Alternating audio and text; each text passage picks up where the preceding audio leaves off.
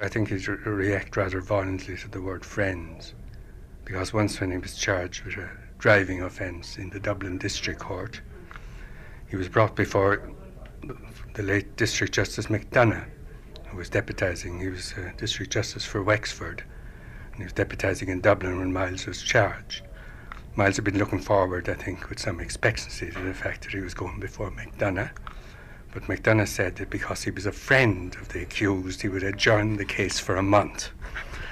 And you can imagine Myles' scorn for that sort of friendship. Mícheál O'Hay, doubtful of how Myles na gCopaleen might react to a programme like this. But generally his friends and acquaintances remember Myles with affection and a little awe.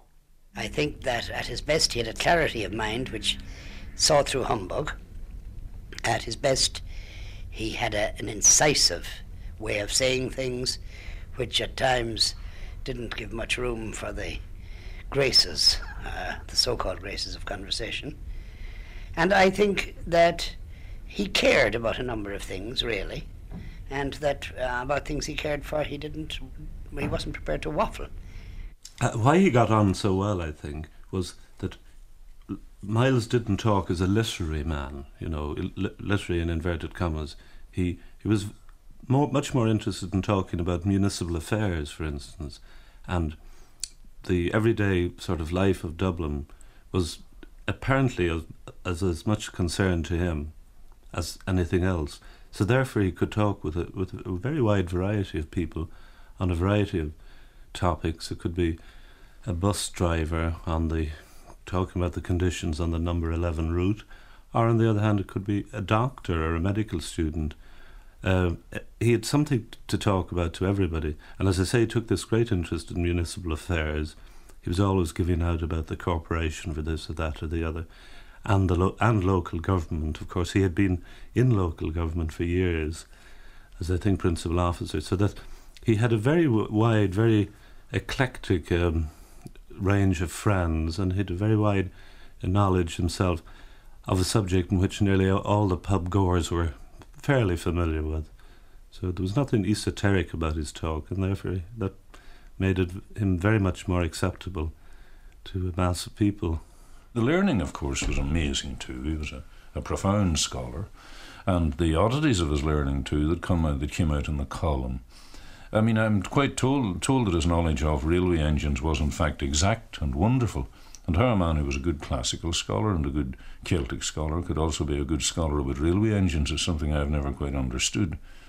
I think when I first met him, he was fairly new in the Irish Times. He'd been writing for a year or two in the column, and it was perhaps more or less at its height. That was the latter part of the 40s. He was writing then with tremendous vigour, great invention, and the kind of thing that nobody had ever seen in this country before, I think. It was also, as I think I've remarked elsewhere, a particularly enclosed period of Irish life. It was the end of the war. We'd had a period of censorship.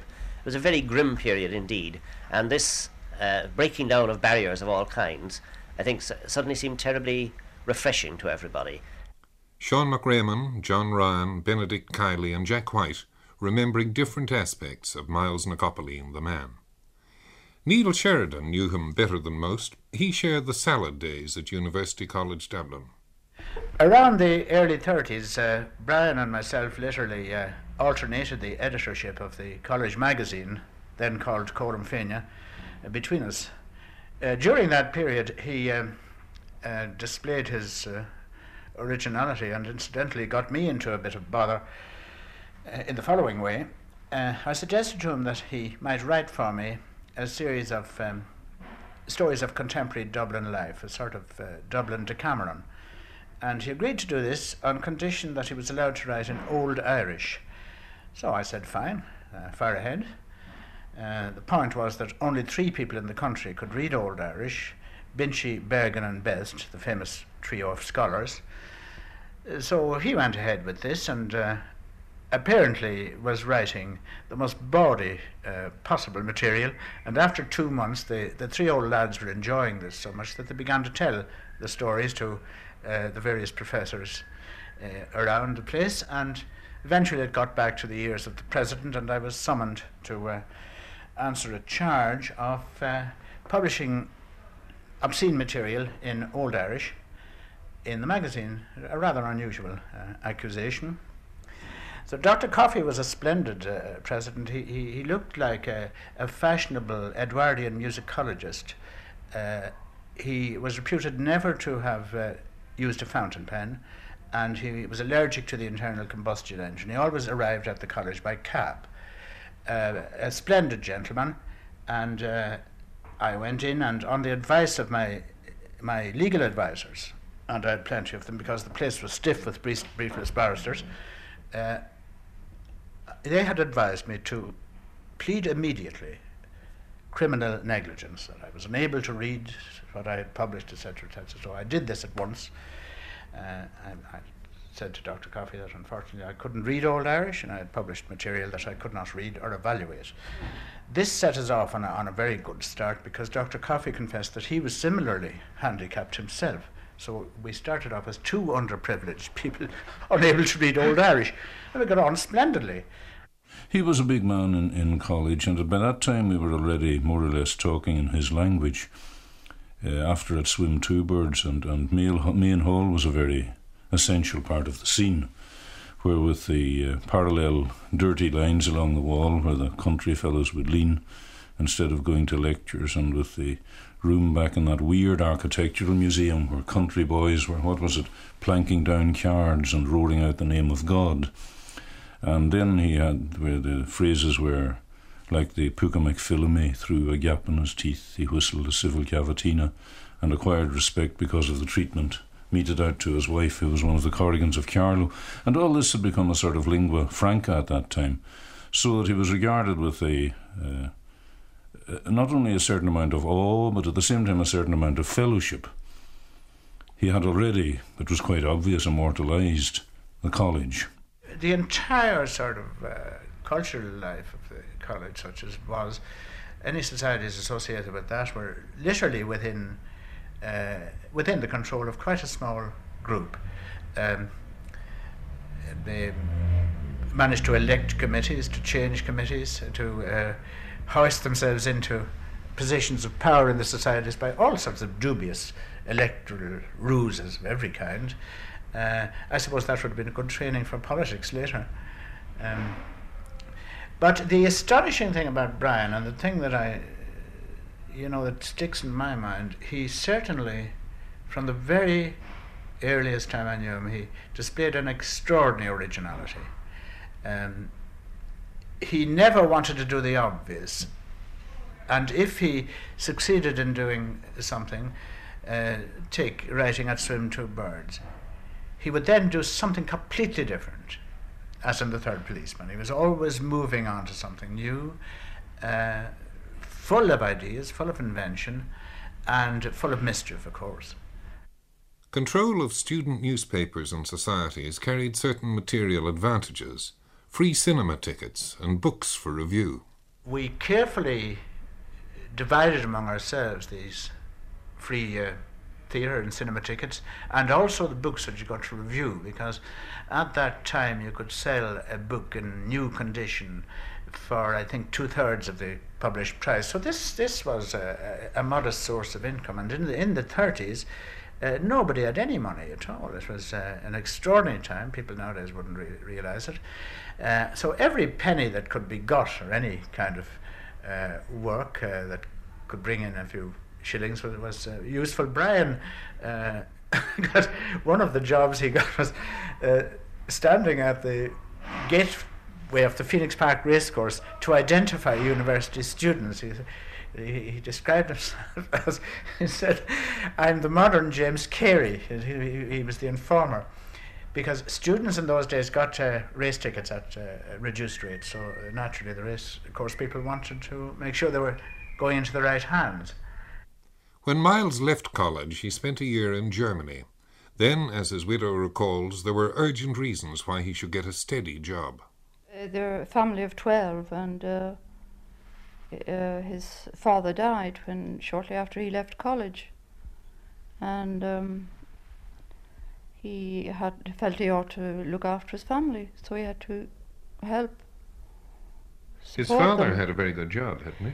Yes, his father was chairman of the Revenue Commissioners, but he died suddenly, And I think Brian felt he was the one to do something at the time.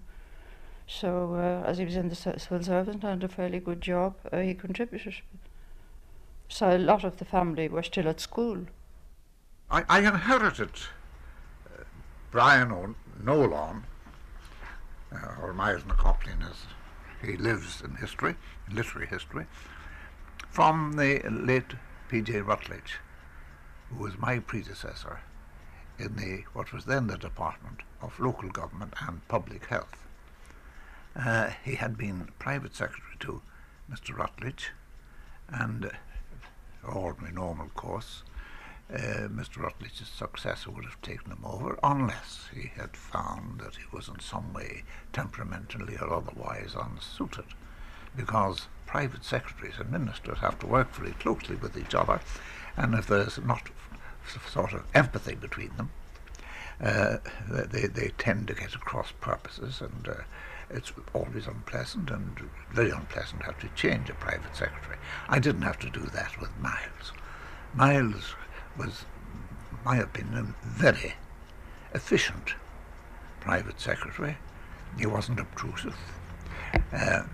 He did, of course, read correspondence as it came to me, and he passed it up to me with a brief comment on it as to whether it was really serious or what. And Minister has, you see, he can't waste all his time reading letters. He just has to read those which appear to be significant.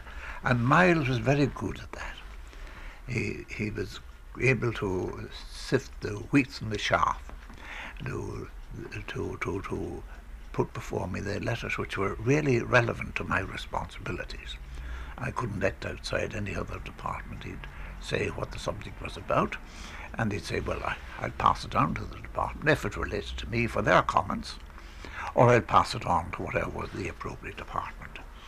Now, he worked very conscientiously. I must say that I arrived reasonably early at my office. Myles was there before me. When I was leaving, which generally late in the evening, Myles was then engaged in his own private business. That's to say, he was sitting at the typewriter, typing out his stuff, I think, for the Irish Times. But he was, as I said, in his official capacity to me, a very efficient private secretary. Now, that was a difficult time for my private secretary.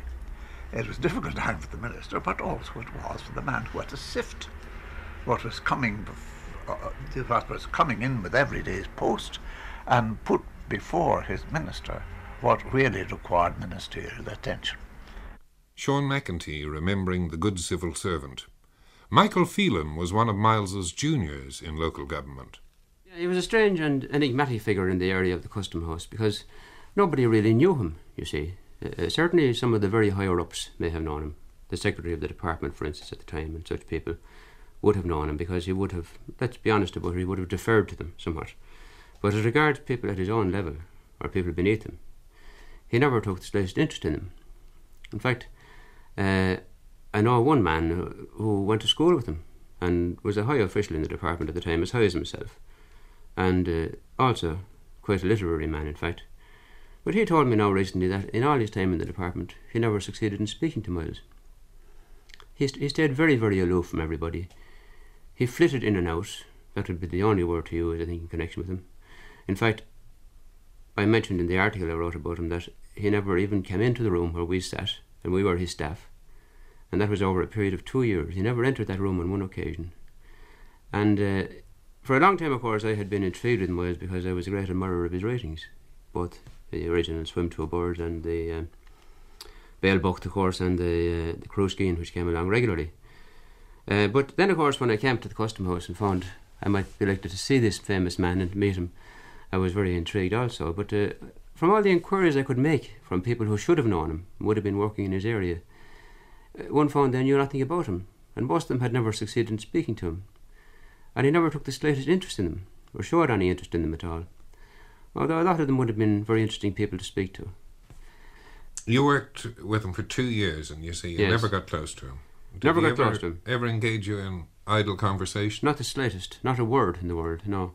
I could say honestly that he never even looked at my face, I would say, and wouldn't have known me. I think that's an honest thing to say. He wouldn't have known me if he met me outside the room. But that would have been true of the other staff also, except the somewhat senior staff on whom he would have had to depend a good deal to get him through. Outside the office, Myles was an instant success in another sphere. The scourge of the city fathers, the chronicler of the brother, the observer of Andy Clarkin's clock. I introduced him to Bertie Smiley in the Old Palace bar, and Bertie took to him very quickly. They got on wonderfully well, and within 10 minutes he had hired Myles to do a column for the Irish Times. At first it was only in Irish, and a rather ludicrous situation developed because there was nobody in the Irish Times who could read Irish. You know, they were in the same position as I was in relation to the Old Irish. And after about a week, Smiley rang me up and said, he said, I'm getting stuff here and, we can't read it. Would you read it for us? So I had the ludicrous position where they were sending this stuff to me to read for libel and various other things, unknown to Brian. The first time that, let me see, yes, it would have been, I think, the first time I ever actually saw him was in Delir Street, and R.M. Smiley was standing there as impassive as the legs of stone in the desert, to him, puffing at the pipe. And Myles was standing much smaller than him and arguing and dabbing his forefinger at him. What the argument was about, I do not know. I suspect it was about what R.M. was not paying for the column or something of that sort. But it was the impassivity of the enormous man and the sort of Gallic activity of Brian that made the whole scene really worth photographing it. So I certainly photographed it in my memory. I can see them still. Jack White worked for the Irish Times in those days. I asked him if he remembered any passages at arms between Myles and Smiley. He used to have them quite often, though not very often face to face. They did, of course, sometimes meet. They met drinking together, and then they were usually quite amiable, and Myles would sometimes make fun of Smiley or jibe at him, but this was all done in quite a friendly spirit. On the other hand, when changes had been made to his copy, or to be more accurate, we didn't change his copy, we sometimes cut it. He then used to write in letters the most fearsome invective against the editor, and sometimes he was sufficiently affronted to withdraw his services altogether. There was a period, especially I think during his early career, when Myles gCopaleen made it quite a habit of using his column to pick up the editorials, the leaders that Smiley had written, to make fun of them, to perform tricks with them, and to ridicule them in all sorts of ways. And Smiley himself, as editor, enjoyed this enormously. I remember that at one stage the column and the leader appeared on the same page, and there used to be a hand printed in the column pointing over towards your man over there. This was the leader writer. Smiley, as I say, found this highly amusing, and I'm not sure that there was an editor of a serious newspaper in these islands who would have put up with that sort of performance from one of his contributors. And it's a great measure of the man himself that he was able to accept this as another feature of what was an eccentric, but in some ways a very great newspaper. The pub life of Dublin was vivid and colourful. It attracted Myles. In his college days, he was much like any of the rest of us. He writes about this in I'd Swim Two Birds. He drank a lot of stout, which was the cheapest drink. A bottle of stout then cost sixpence and a pint 7p, as far as I remember. He was never a real drinker until, I would think, during the war. After he had begun to write the column in the Irish Times. He loved his pubs, and he had a great selection of them, and he made all his social contacts. Indeed, you might say his social life was very, very much in the pubs of Dublin. And I remember once I made a list of the ones that I remembered knowing him to see, and it was alarmingly long. It made me even begin to worry about myself that I'd known him in so many different ones. I can't claim to have been an intimate of Brian on no lines, or to have known him well over a long period. I did get to know him on that level of casual intimacy that pub conversations sometimes engenders. We talked at times about those safe topics that you can talk about in pubs, politics and the less profound reaches of the arts and people in the public eye and people in the private eye, and you can say a lot without saying very much. But I found his conversation on that level entertaining, at times abrasive, as he was just as abrasive as he could be in print. But I must say that I found him a less formidable person, in the off-putting sense, than legend had made out. It was very interesting to go anywhere with Brian, because he always got into conversation very easily. I mean, if we went into a pub or a hotel or anything like that, he would get talking to somebody, and very interesting conversations with the ordinary person, you know. We would have been in, of course, the castle, which was a continuation of MacDidd's, and some of the old pubs, they really haven't altered that much. Some of them have even developed in character, but I couldn't see him in a lot of the very, very fancy downtown lounges or anything of that sort, or even the very great suburban lounges, those enormous filling stations. They're too unintimate for him. He belonged at the counter and with a small circle, or behind the barrel and the bodega and that sort of thing. Myles was just a sort of a drinkard, if I could use that word, as against a drunkard or an alcoholic. He was a drinkard. He enjoyed drinking. He enjoyed the social company of people in pubs. It was like the cafe life was to the Parisian of the last century. The pub was to him. But of course, like everybody who's continuously doing it, it gets progressively worse for them. He preferred the old, dark, smoky type of pub with snugs and oil lamps and that sort of thing, and he liked, small owner-run pubs like, Cheerio Rhines or Mulligan's in Poolbeg Street. Shortly before he died, the grand big new pubs were becoming the fashion all over Dublin, and he was living beside one of them, and he described it to me as being like Croke Park with a roof over it, Navan carpeted from yawl to yawl. All the while he was writing, At Swim Two Birds was a critical success. Round about, I think it was the autumn of 35 or the early 36, Brian said he was going to write a book, and he had already started on it, and he used to just give me long descriptions of the sort of philosophical and intellectual background to the book. But then he began to bring in pieces of it, as he typed it, and I discovered, to my astonishment, that I was one of the main characters under the name of Brinsley, and he used to bring these successive excerpts from the work in progress for me to look at and to get a comment from me. And this was the most peculiar feeling of living within existing in another mode, as it were, within a work which is still actually being created and in fact changed by the very fact of coming in and talking to me. One day I gave him a wonderful thing I'd got from some tipster in Newmarket with that wonderful language, the racing, get on this cast iron so-and-so cert.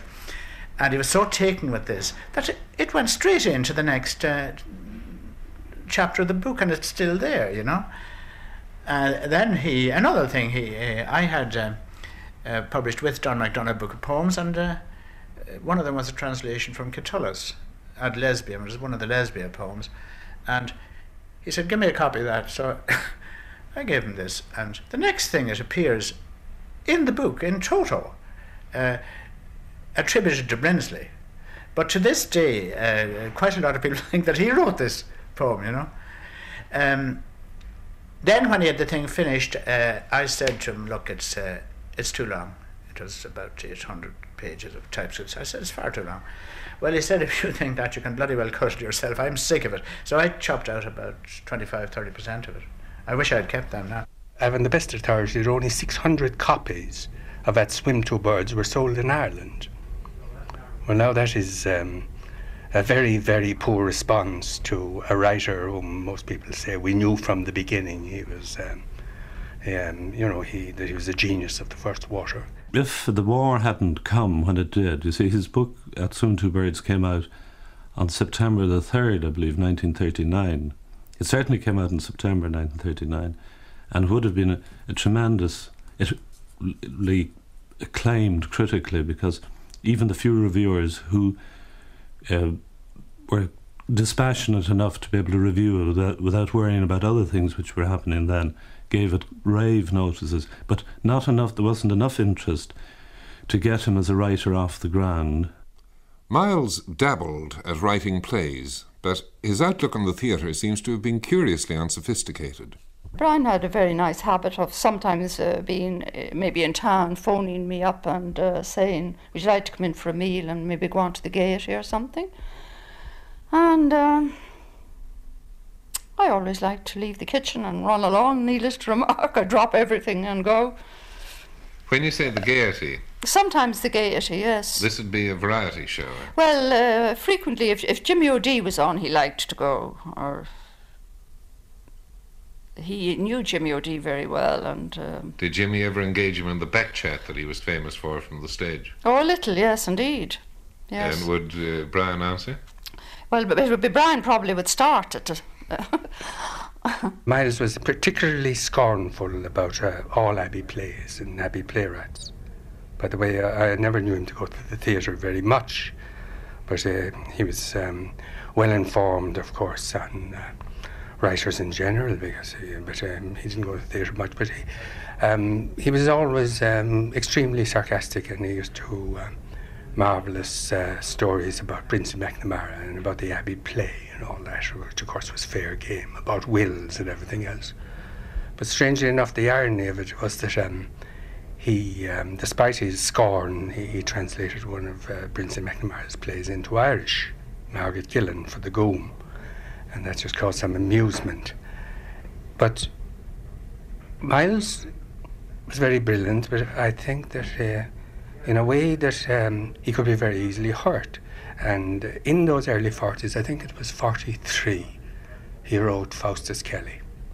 And now there were two very good acts in that. It was very well played in the Abbey, but it was a flop. I think it ran a fortnight, 3 weeks. It was very bad, even by the standard of runs at that time. And he really never got over that. And he spoke differently to me about plays ever after. I think he never got over the hurt, because he had said up to that there was nothing that anybody could write a play in a week without going to the theatre or anything like that. And I think he took it very badly. Frank Dermody produced a play. They had an excellent cast. And I remember well, because I was around the Abbey that particular week, they said, you take a curtain call. No, he kind of knew before hand, he had a premonition of failure, and he wouldn't go on. Now, he would have been loudly welcomed, because if you like, the in people were all on his side because his column in the Irish Times, and they'd be, I think, very forgiving, and because of the first two acts, he'd got rounds of applause. No, he wouldn't go on the stage at all. In fact, he did something that was very Milesy, and he persuaded Dermody to dress up Dennis O'Dea, who was not in the play, as Myles na gCopaleen. And I think it's the only time, at least that I know, in the theatre where an author took a curtain call in the persona of his pseudonym. I wonder, was this symptomatic of the man in a way, that he went under so many names, for example? That is right, that he hid behind many masks. Myles asked me to look over the manuscript of Faustus Kelly, which I did, and made one or two suggestions about it. I thought he should have toned it down in some places. I said, you're going to antagonize, if you want this play to be a success. Well, the thing to do is to catch your audience and try not to antagonise a rather influential element in the population, which Myles, of course, with his intellectual integrity, setting out, and I suppose really in this case, if my recollection of the play is correct, to try and debunk the snobbery which was then rampant. He was determined to try to do this, and he didn't accept my recommendations, and I'm not suggesting, you see, for a moment that the play failed because he didn't. Through the years there were the occasions that Myles loved. Outings with friends on birthdays and Bloomsdays. He was a great man at a pub counter, and he frequented, later on, he came down a considerable amount to the White Horse with Brendan Behan. In fact, I remember one historic day I was going off to the country, and he came down to celebrate Brian's birthday, and Brian with him, and Behan did. And I was rather lucky. I went off to the country because a good friend of mine who stayed behind got embroiled in a day that went on for a very long day indeed. But I see great company and wonderful talk, and his utter sense of the ridiculous, well, that's obvious in what he wrote. He was fond of the old Ousel Galley, because I think of the story of the Ousel Galley, the Dublin ship that was taken by the pirates, and then the Dublin Ringsend sailors, rather, who were more piratical than the pirates. They took the ship back, robbed everything they could find, and sailed it back to Dublin. They must be the only known people who robbed the Barbary corsairs. I went on the first James Joyce pilgrimage in 1954, which was the 40th anniversary of Bloomsday, which took place on June the 16th, 1904. And he led this pilgrimage, which was later called a pilgrimage. Somebody said it was a combination of a pilgrimage and a disgrace.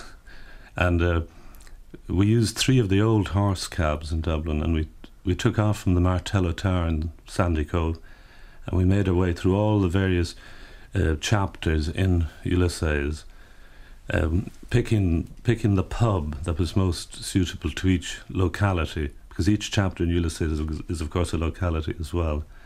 And we had a marvellous day. And I remember when we arrived at a pub quite near a big cemetery in Dublin, they thought we were the mourners on a way to a funeral, you see. And the owner of the publican knew Myles, as would be his wont, and he said to him, "I hope it was nobody too near." Whereupon Myles said, it was a chap called James Joyce. And the publican said, little Jimmy Joyce, the sign writer that used to live in Wolftown Square. And Myles said, no, he said, you idiot. James Joyce, the famous writer. Oh, says he, I think I heard of him. Did he write that book, Useless? You've got him now, says well. That was a great outing. The Milesian anecdotes are still recalled. He describes how he's going up O'Connell Street one night in his Morris Minor, and as he's passing Abbey Street, a car suddenly shoots out from Abbey Street, where Myles really has the right of way, cuts across the bonnet of his car and shoots off down Lower Abbey Street. So there's a guard that's standing on the corner, and Myles winds down the window and says to the guard, "Did you see that?" And the guard says, "The guard I did, sir. That was terrible. Will we follow him?" So Myles says, "Hop in." The guard sits in. Myles takes off after our friend, off down Abbey Street, out the North Strand, out through County Dublin, away out, and eventually, by a great piece of daredevil driving, according to Myles' description, he corners this fellow in some roadway away out in North County Dublin. The guard gets out and goes up and interviews our friend, and comes back to Myles after a couple of minutes and says, "It's no good, sir. Do you know who he is? He's a first cousin of the Commissioner." So Myles says to him, "Is that a fact? Do you know who I am? I'm a first cousin of De Valera." "God, sir," says the guard, "will we follow him again?" I was saying to him once that Tory Island was in schism once from the Church of Rome, because the people on the island wouldn't let the old curate off and they wouldn't let the new curate on. And the Tory Islanders had a way of running their own island, and they weren't, as they would say themselves, they didn't feel safe in Ireland and they didn't trust the Irish much. They're rather different people from other islanders. But he had a better story than the one about the curate, of course, that during the British days the islanders refused to pay the rates. So the British sent out a gunboat from Galway harbour to enforce their demands. And Brian said, and do you know what happened to that gunboat? The Tory islanders knelt down and prayed. God himself doesn't know who they prayed to, but the gunboat sank with all hands on board. So the assumption being that the islanders had prayed to their own ancient Norse sea gods, or whatever gods they have. In his column, Myles had been tilting for years at public figures and sacred cows. This wasn't always popular with his minister, as Sean McEntee recalls. Well, there were one or two rumblings about what Myles wrote in the Irish Times. But they were really not about the members of the Dublin Corporation or the general public. They were about Ernest Blythe. If you remember, I think it was a famous character called Ernest de Block or something like that. I forget exactly what the cognomen was, but it was there. So there were a certain amount, but there was no public remonstrance about it. But in the case of what Myles said in relation to the Dublin Corporation, there were certainly very strong protests. And I may say, I think now, of course, Myles is not here to answer for himself, but that I thought that he had gone a little bit over the edge. Did you ever say this to him? I didn't, because, you see, I was Minister for Finance when he was retired. And the original proposal put up by his department was that he should be dismissed.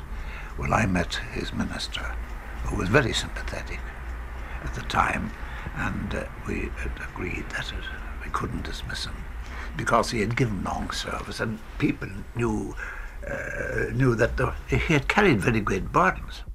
He seemed rather confused. At first, I didn't really believe him when he told me.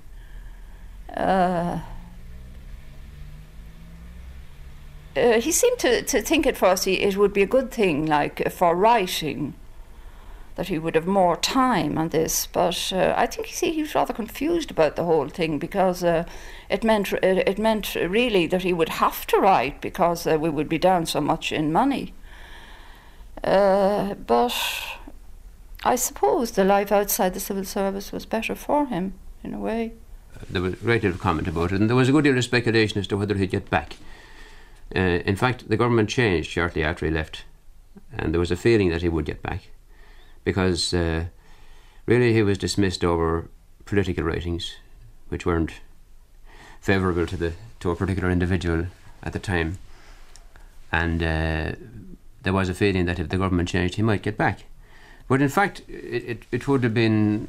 There was nothing really unjust in his dismissal in relation to the way he was treating his work at the time, in my opinion anyway, because he had lost interest in it, and he had seemed to have lost interest in all conventional things at that time. He felt, that he'd been wounded in his pride and in his pocket, and he'd been treated very badly.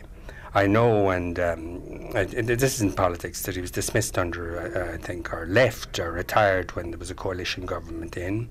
And he had a childish hope that Sean McEntee, who was one of his first bosses, would reinstate him when Fianna Fáil came back to power. And I remember once Behan saying to me that he met Myles and he had told him that he had great hopes of being reinstated now that Sean McEntee was back. And Behan said, I just looked at him, he said, I gave him £1 and told him to go away and get a mass said for himself. Myles had often maintained that he could earn more by leaving the civil service and writing for a living. But there was always a column to be done, distracting him from the books he wanted to write. I have a feeling that the long continued effort involved in keeping the Irish Times column going for a period of, a quarter of a century, it was 25 years, at a very high level of virtuosity and intellectual dexterity, and I have a feeling that effort drained away his to a large extent his great reserve of creative energy, because I don't think that anyone can contend that The Hard Life, the DocArchive, and so on, can compare with the first three books, At Swim, The Third Policeman, and On Bail Booked, which undoubtedly are major works. I think the others, while remarkable in their way, are certainly a step behind that. And I think Brian knew this himself. He knew that, he felt that his reserve of energy, as creative energy, was being siphoned away day by day. And this, I think, led to some extent to the excessive drinking in his later life. There was also the pressure of a kind of popularity that was almost alien to him, because he became literally famous overnight through the column, and a kind of popularity grew out of that. He had a popular fame which was not related really to the qualities of his genius at all. People coming up and slapping him on the back, and the Dublin tendency to make a character out of him, you know. He resented this very much, and I think that tension, the drinking was a kind of anaesthetic for that kind of tension. Myles died in 1966, and Ireland lost a man of wit and of savage indignation. Possibly he was the modern-day Swift. Did he see himself in that light?